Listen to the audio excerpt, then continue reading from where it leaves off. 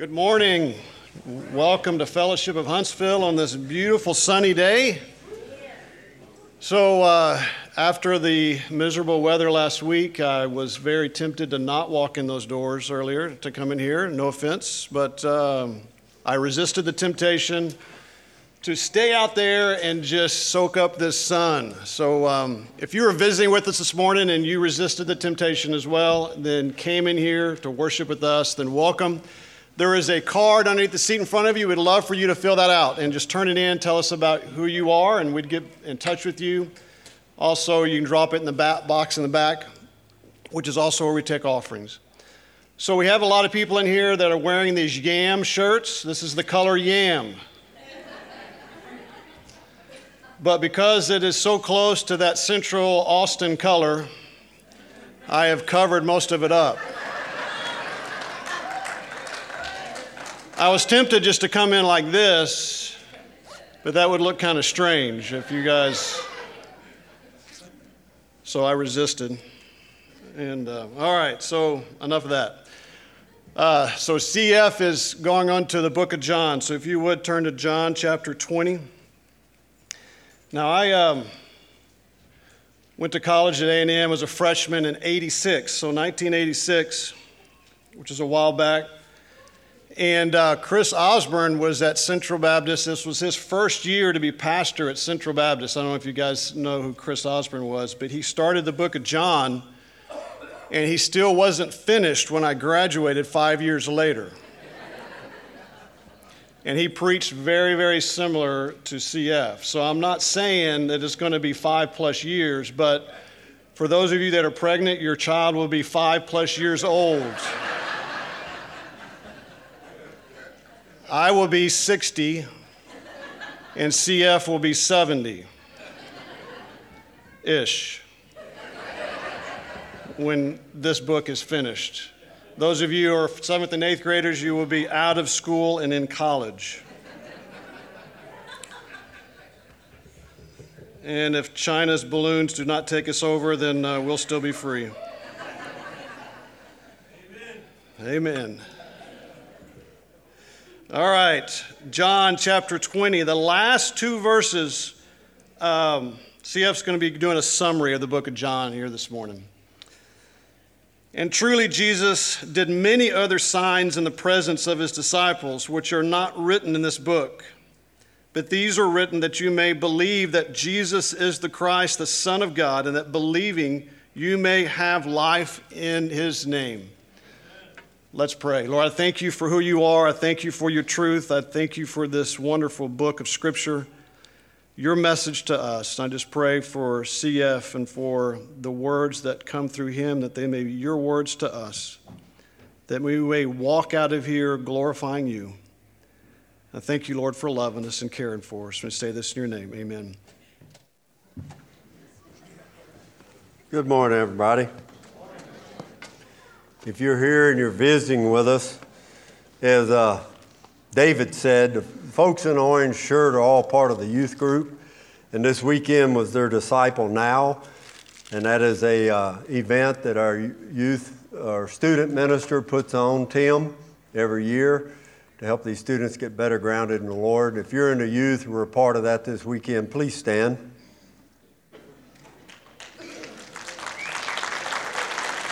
That's a good group of people right there. Thank you. Some of them have left early, and parents picked them up and stuff, and some were unable to come, but we're grateful for them, grateful for Tim and the work that he does, and good to have them here. I'm alone this week. My wife and kids, they went snow skiing in New Mexico, so they're on the slopes this morning. I guess you call that having a good time. They like it, I'll put it that way. Anyway, we're going to do the Gospel of John. And like I do in all books, when we do it, we're going to do like an introduction to the book to where you can understand what the book's about. Then beginning next Sunday, we're going to begin with chapter 1, verse 1. And we'll go through the book. And hopefully you'll be able to gain a greater understanding and appreciation of who Jesus Christ is. The verses that David read says that, and truly Jesus did many other signs in the presence of his disciples, which are not written in this book. But these are written that you may believe that Jesus is the Christ, the Son of God, and that believing you may have life in his name. It's one of the few books in the Bible where the theme and purpose of the book is given to you. And most of them you have to study the book to figure it out. But John puts it in there. He says the purpose of this book is so that you may know that Jesus is the Christ. What does that mean? Messiah, the promised one of God, the anointed of God that would come to take away the sin of the world. And secondly, that believing you may have life in his name. That in the person of Jesus you may have eternal life in him. And so we're going to look this morning, do a quick overview of the book, and then next Sunday we'll begin chapter 1, verse 1. So let's go to the Lord in prayer, and then we'll begin. Father God, we come to you in prayer. We thank you, Lord, for your goodness and for your grace toward us, for the blessings that you've given us in this life, and for the goodness that we have. We pray for this study of the Gospel of John, that, Lord, you would grant us understanding and insight, that we would leave here knowing you better, understanding you better, therefore better able to serve and live for you in all that we do. I'll thank you for everyone that's here and ask your blessings upon this time as we gather. For it's in Christ's name we pray, Lord. Amen. Over in the book of Matthew, Jesus is walking with his disciples in the region of Caesarea Philippi. And he asked what is probably the most important question in the Bible. He says, "Who do men say that I am?" And they give him a laundry list of people. They said, some say you're Elijah, some say you're Jeremiah, some say you're one of the other prophets. Then he narrows the question down and he says, "Who do you say that I am?" And Peter answers him, and Peter says this, "You are the Christ, the Son of the living God." And Jesus answered and said to him, "Blessed are you, Simon Bar-Jonah, for flesh and blood has not revealed this to you, but my Father who is in heaven." That is the most important question in the world. Who is Jesus Christ? There are many questions about that. Many people asking questions about that. And so Jesus poses the question to them. If you were to go around and ask conservative Christians, who do you say Jesus Christ is? They would immediately appeal to his deity. They would say he is God. He is God come in the flesh. He is God's only Son. Those would be common responses. If you go to many liberal Christians, and a lot of them aren't really Christian, but if you went to them and said, "Who is Jesus Christ?" what would they say? They would focus on his humanity. They would say he was a kind, forgiving man. He healed the sick. He fed those that were hungry. He ministered to the poor. And both sides would be right. The conservative is right. The liberal side is right. But the best answer for that is both sides. Because not only is he God come into the human flesh, he is also man. And he lived here on earth as a man should live. He lived with grace and compassion toward those around him. So he is both. He is unique. He is, in the scripture, he's referred to as the only begotten of God.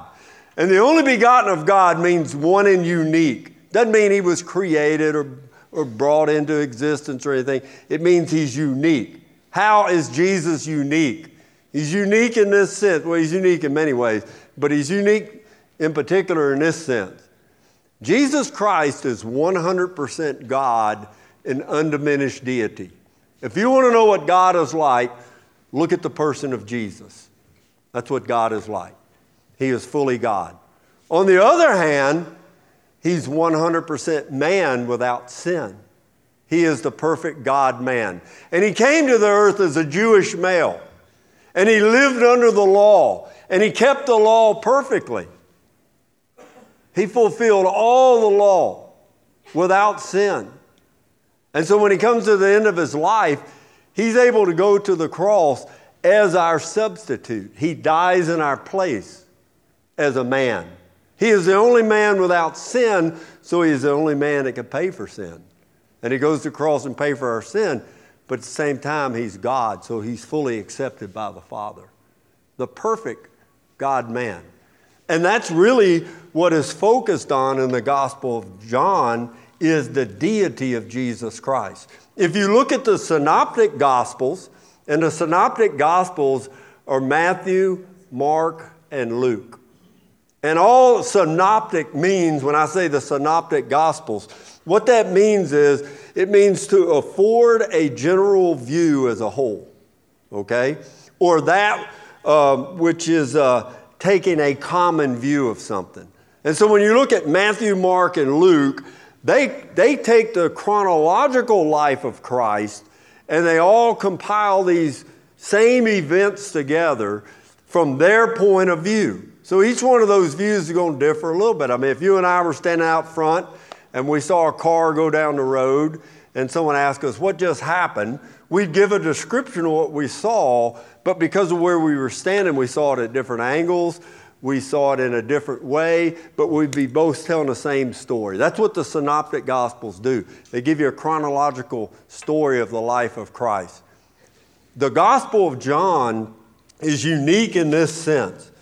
The Gospel of John is a topical view of the life of Jesus Christ. When you look at the Gospel of John, it is centered around 7 miracles and 7 I am statements, where Jesus says, I am, and then gives you a description. Okay? So it's centered around those two things. Why?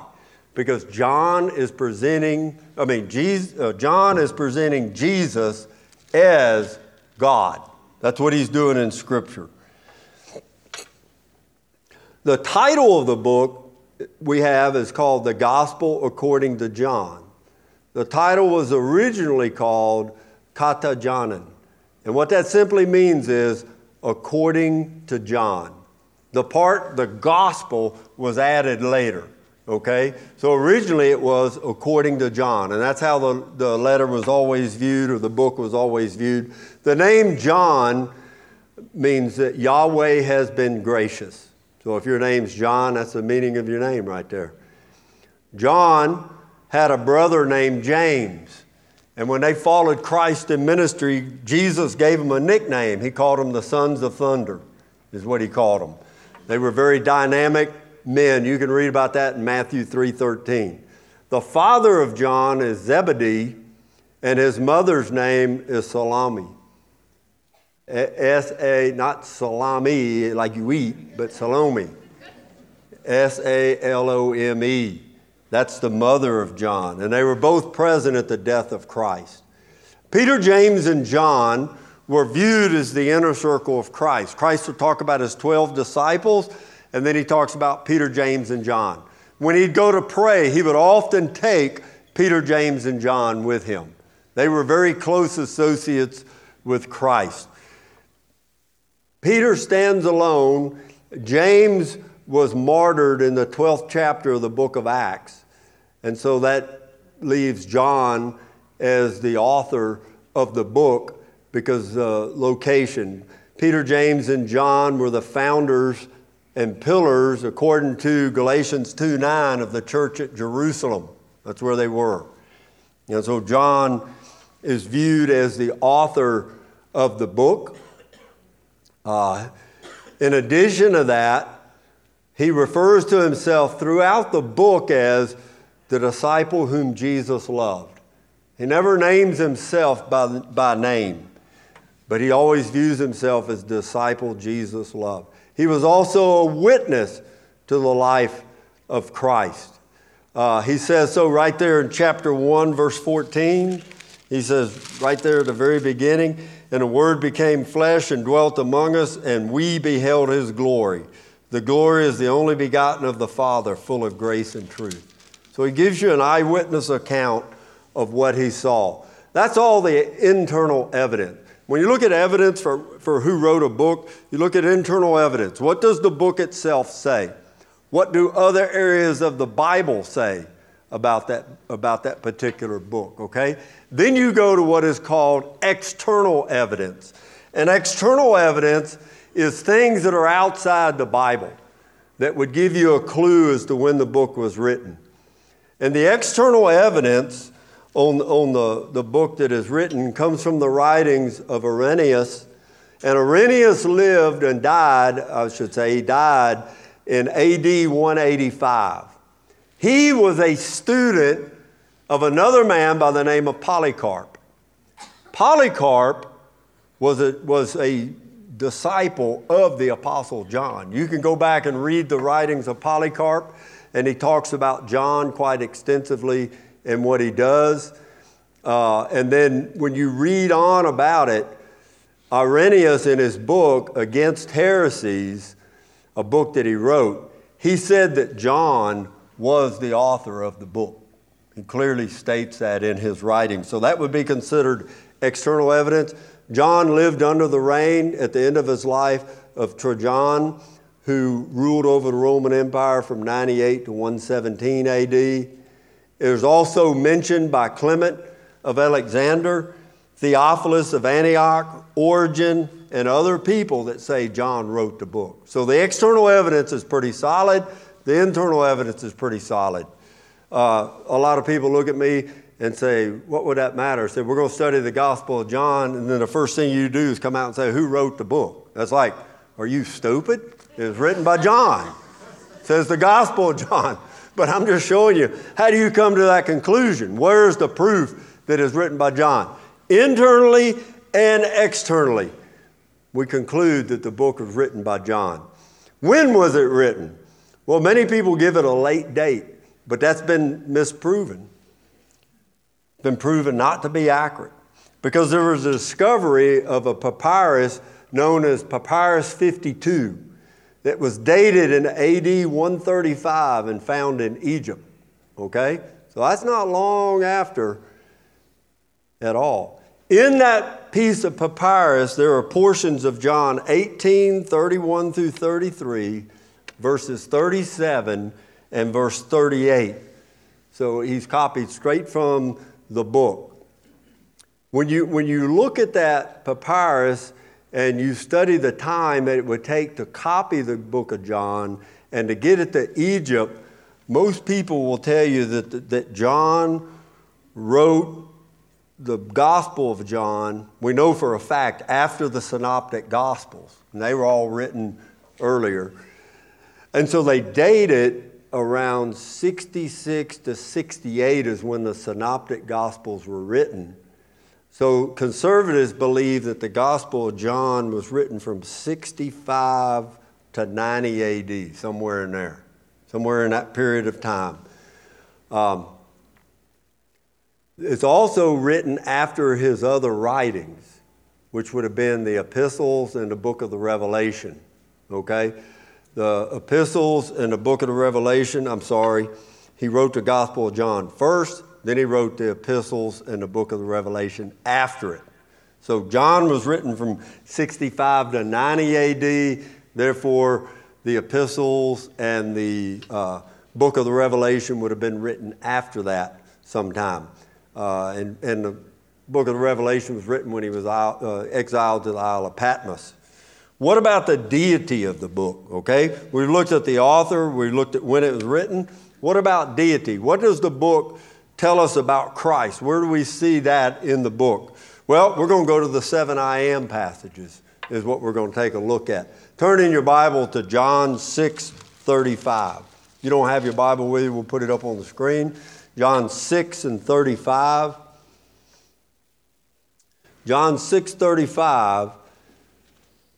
It says, and Jesus said to them, I am the bread of life.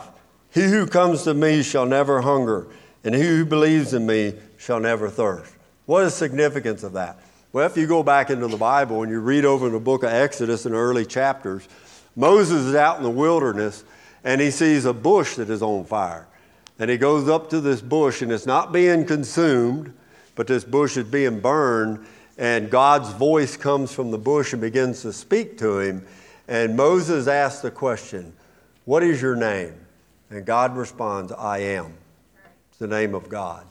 And so when you read over here in John chapter 6, and you read these Gospels from a Jewish perspective, When he says, I am the bread of life, he is claiming the title of God for himself. That's what he's doing in that book. That's the significance of that statement.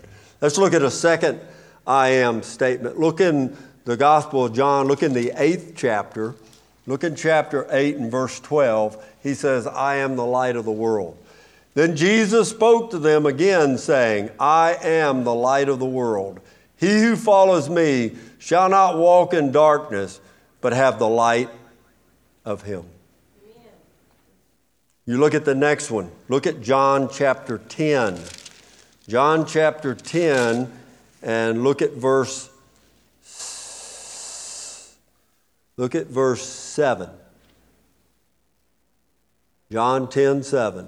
Then Jesus said to them again, most assuredly I say to you, I am the door of the sheep. Verse 9, I am the door. If anyone enters by me, he will be saved and will go in and out and find pasture. Now, we're going to go in that in detail when we get to that chapter. But understand, what's he talking about?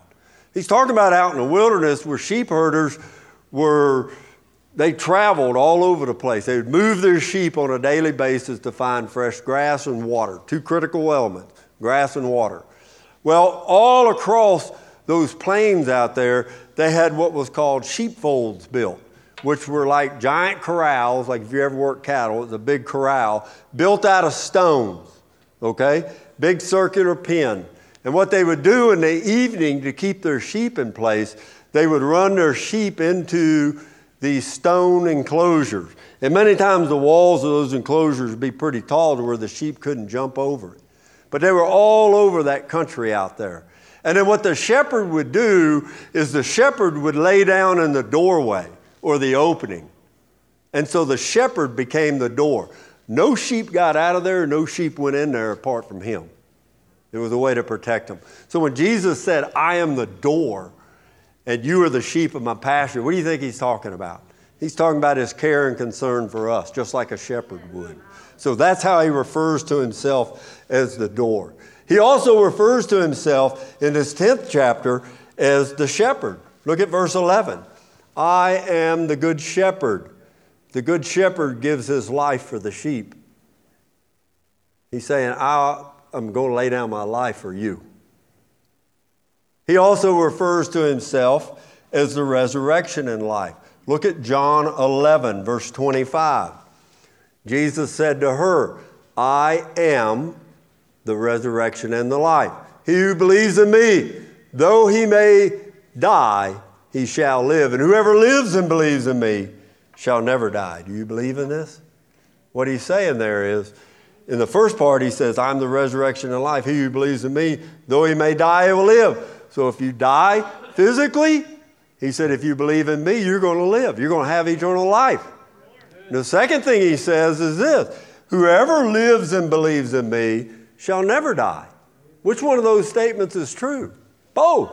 The first one's talking about if you physically die, you're going to be with God in all eternity. And when you physically die, spiritually speaking, you will never lose consciousness of God.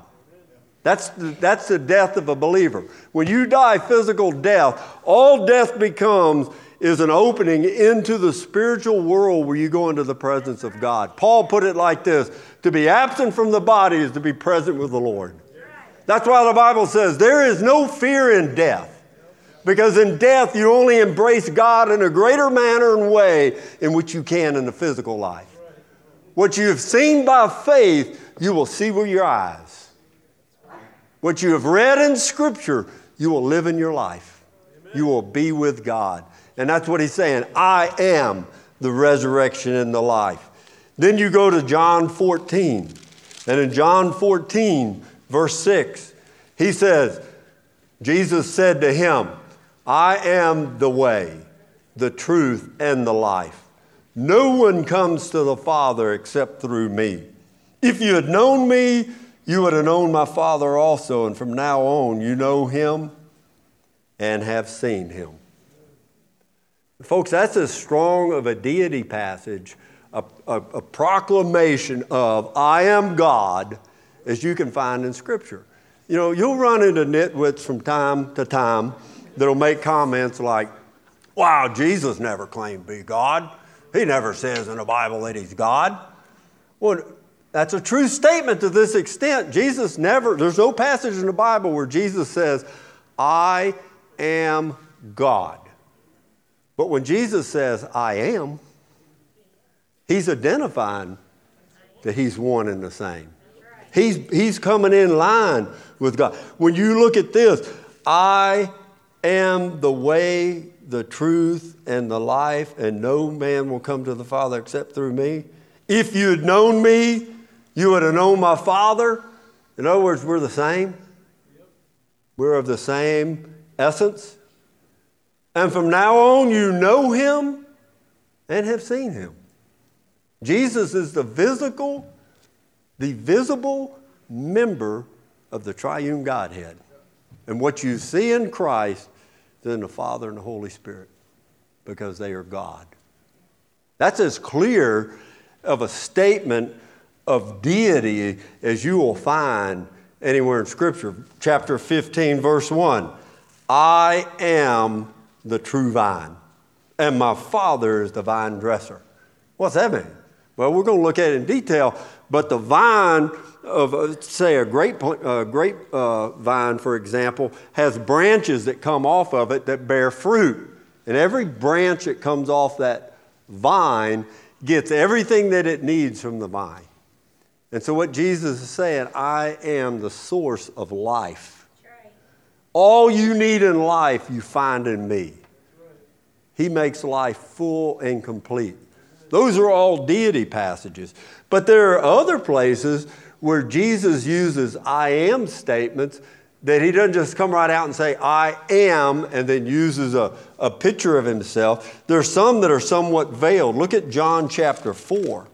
This goes beyond the original 7, but when you look at John chapter 4 and you look at verse 20, well, look at verse 25, and it says, and the woman said to him, I know that Messiah is coming, who is called Christ, the anointed one of God. When he comes, he will tell us all things. Jesus said to her, I who speak to you am he. He's making a very strong deity statement right there. Look at John chapter 8, verse 24. In John chapter 8, verse 24, Jesus says, therefore I said to you that you will die in your sins, for if you do not believe that I am he, you will die in your sins. Very clear statement where he uses the I am statement. Look at chapter 13, verse 19. Chapter 13, verse 19. Now I tell you before it comes, that when it does come to pass, you may believe that I am he. You see some other strong deity passages. Look at John chapter 10. John chapter 10. And you look at verse 30. John chapter 10, verse 30. He says, I and my Father are one. What's that mean? I and the Father are the same. We're equal. So how do you know it means that? Look at the next verse. Then the Jews took up stones again to stone him. Why would they stone him? What did he do that would be a call for execution? Jesus answered them. He said, many good works I've shown you from my Father. For which of these works do you stone me? And the Jews answered him, saying, for a good work we do not stone you, but for blasphemy, and because you being a man, make yourself God. They clearly understood what he was saying. That's a strong deity passage also. There are numerous others, 14:9, 20:28, 18:5, 18:6, 18:8. We could go on and on and on and on and list these passages. They're all through Scripture. You want to look at another good one? Look at John chapter 1, verse 1. John 1:1. In the beginning was the Word, and the Word was with God, and the Word was God. That is pretty plain. Well, preacher, do you know what the Word? It says the Word was there. How do you know the Word is somebody? Now, I've heard all in cornball argument. Go look at verse 14. It says, and the Word became flesh and dwelt among us. Now, who did that? Jesus Christ. And we beheld His glory. The glory is of the only begotten of the Father, full of grace and truth. See? The Word, who in the beginning was the Word was with God, and the Word was God. The Word is Jesus. He is God. That's as plain as you can get, folks. He is fully God in a human body. So there's some of your deity stuff. We're going to dig off into that stuff and look at it in great detail, and you will gain a greater understanding of the deity of Christ. Because that is one of the most attacked things in the Bible. You ask people from other religions, do you believe in Jesus Christ? They say, yeah, I believe in Jesus Christ. Do you think Jesus Christ Messiah? He said he was a good man. He was a good prophet. For Jesus to claim the stuff that he claims, folks, and yet someone deny him who he claims to be, doesn't make sense. Because if someone says Jesus is a good man, Jesus claims to be God. Jesus claims to be the only way to God. And if he's not telling the truth, then he's not a good man. It would destroy their own argument right there. And so all these passages speak of the deity of Christ. Okay, so we looked at author, time, Christ, and now we're going to look at the keys. What are the keys to the Gospel of John? We'll go chapter, verse, word. What is the key chapter in the Gospel of John? The key chapter in the Gospel of John is John chapter 3. John chapter 3 is where Jesus has his discourse with Nicodemus, and it also contains one of the more famous verses in the Bible, and that's John 3:16. For God so loved the world that he gave his only begotten Son, that whoever believes in him should not perish but have everlasting life. John chapter 3 is one of the richest chapters in all of the Gospel of John. It is the key chapter. What about key verses? John chapter 1 contains some very key verses, 1:11 to be exact. He came to his own, and his own did not receive him. But as many as received him, to them he gave the right to become children of God, to those who believe in his name, who were born not of blood, nor of the will of the flesh, nor of the will of man, but of God. Your salvation rests upon God. God is our Savior. And so that's one of your key verses. The other one's the one we read earlier, John 20, verses 30 and 31 says, these things are written that you may believe that Jesus is the Christ, the Son of the living God. Those are your two key verses. And then the key word. What is the key word in the Gospel of John? The key word is the word believe. That's the key word. Look at chapter 20, verse 31, the verse we read starting out. It says, but these are written that you may believe that Jesus is the Christ, the Son of God, and that believing you may have life in his name. That is key. You know why it's key? Because the word believe is used right around 300 times in all of the Bible. Okay, I'm talking about from Genesis all the way to the book of the Revelation. It's used about 300 times. In the Gospel of John, the word believe is used 98 times. Almost 1/3 of all uses in Scripture is in the Gospel of John. And that's critical for this, because when you start talking about what does it take for a person to be saved, you've got a book here that 98 times it says believe. 98 times it says believe. That's the key word. There are other key words in the Gospel of John. Cosmos is a key word. It's used, I think, like 60-something times. And then the word meno which abide or remain, I think is used 34 times. Those are key words. But believe, brother, when you get a word that's used 98 times, that gives you a general idea of what the book's about, okay? What is the basic structure of the book? Basic structure of the book goes like this. Chapter 1, verse 1 through 118 deals with the incarnation of Jesus Christ. What is the incarnation? It's where eternal God takes on a human body, becomes man. Okay? That's the incarnation. Chapter 1 through 118. Chapter 1, verse 19 through chapter 4, verse 54, Jesus is presented as the Son of God. In chapter 5, verse 1 through 12:50, which is the last verse in that chapter, we see the hatred for Jesus Christ. That's going to be a big section of where everyone turns on him. And it takes you all the way through his crucifixion. But inside that is another key little section, and that's in John 13 through 17:26, which is the upper room discourse. And the upper room discourse is a set of lengthy messages that Jesus shares with his disciples about things to come and the way things are. Very, very important part. We'll spend some time on that.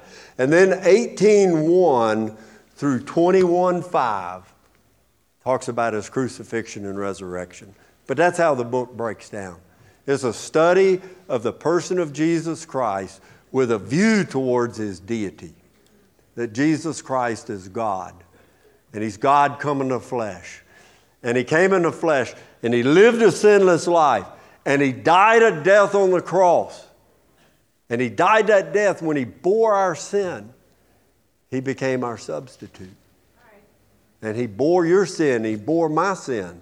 And he died. He was buried. And he was raised again to show that God accepted a payment for sin. And he says, if you believe on me, why? Because I'm the way, the truth, and the life. No man will come to the Father except through me. The only way to God is through the person of Jesus Christ. And the only way through the person of Jesus Christ is by believing on him. Instead of believing that your works are good enough or your effort is good enough, instead of trusting in that or trusting that God is somehow going to just be nice to you or something. Folks, when I was lost, I had a very complicated gospel for me. And that gospel was like this. I'm going to get to heaven, but I'm going to be the last rung on the ladder. And I'm going to be hanging on by my fingernails, but I'm going to get in there, man. So I knew what the alternative was. I didn't want to spend eternity in hell. I said, I'll hang on to that last rung, okay? I would do a good deed, and I would say, surely that good deed will get me into heaven. And so forth and so on. I mean, all kinds of nonsense that my fleshly mind came up with. But then one day I heard the gospel, and I realized there's only one way to God. And that one way to God is through the person of Jesus Christ. Doesn't matter who you are, doesn't matter what you've done. There are some notorious, evil people in this book right here that are saved by God. All right? There is a notorious, evil person speaking to you right now that was saved by God. Amen. Because God is a savior of sinful man. And that's what he came to do. He came to save his people from their sin. And so God came to deliver mankind from the greatest dilemma he ever faces. And that is an eternity separated from a holy God. Eternal punishment, eternal suffering. And he delivers you from that through the person of Jesus Christ. How does he do that? He does that because Jesus Christ took our punishment. He took the wrath of God as our substitute. And your sin and my sin was paid for on the person of Christ. Amen. And when you believe on Jesus Christ, God takes your sin from you. But even more than that, he gives you the imputed righteousness of Jesus Christ. Because Jesus lived, I told you, as a Jewish male on earth. He kept the law. He was perfect. He's the only one to go to the cross. What God does is he transfers to your account the righteousness of Jesus Christ, which is the righteousness of God, according to Paul. And so when you enter the presence of heaven, it's not based on what you've done. It's based upon the righteousness of Christ. And so you can walk right into the presence of God without fear, because you have his righteousness. Folks, that's the blessed salvation that this Bible talks about. Doesn't matter who you are. Jesus' death is sufficient for any sin of man. And he will deliver you from your sin if you will believe on him. Trust in Christ. When that Philippian jailer asked Paul, he said, what must I do to be saved? Paul said, well, you got to go join the church. You got to quit smoking, quit drinking. He said, quit that card playing, quit running around with all them women, quit doing all that cussing. No, what did he say? He said, believe on the Lord Jesus and you will be saved. That's what he said. That's what the gospel says, that Jesus died, was buried, and raised again. And when you believe in Jesus, you will have eternal life. Let's pray. Father God, we come to you in prayer, and we thank you, Lord, for your goodness and your grace toward us. We thank you for the forgiveness that we have in Christ Jesus our Lord. And Father, I pray if there's one here today that's never trusted Christ, that they would embrace him today. They would see him as the Savior King that has come into the world to destroy sin, and that he has destroyed, and that he offers eternal life through faith in him. Father, might we see that today. Thank you, Lord, for what you've done. We look forward to this study and ask your blessings upon it, that you prepare us for it, that we receive it with gladness, that you do a transforming work in our life as a result of it. For it's in Christ Jesus' name we pray, Lord. Amen.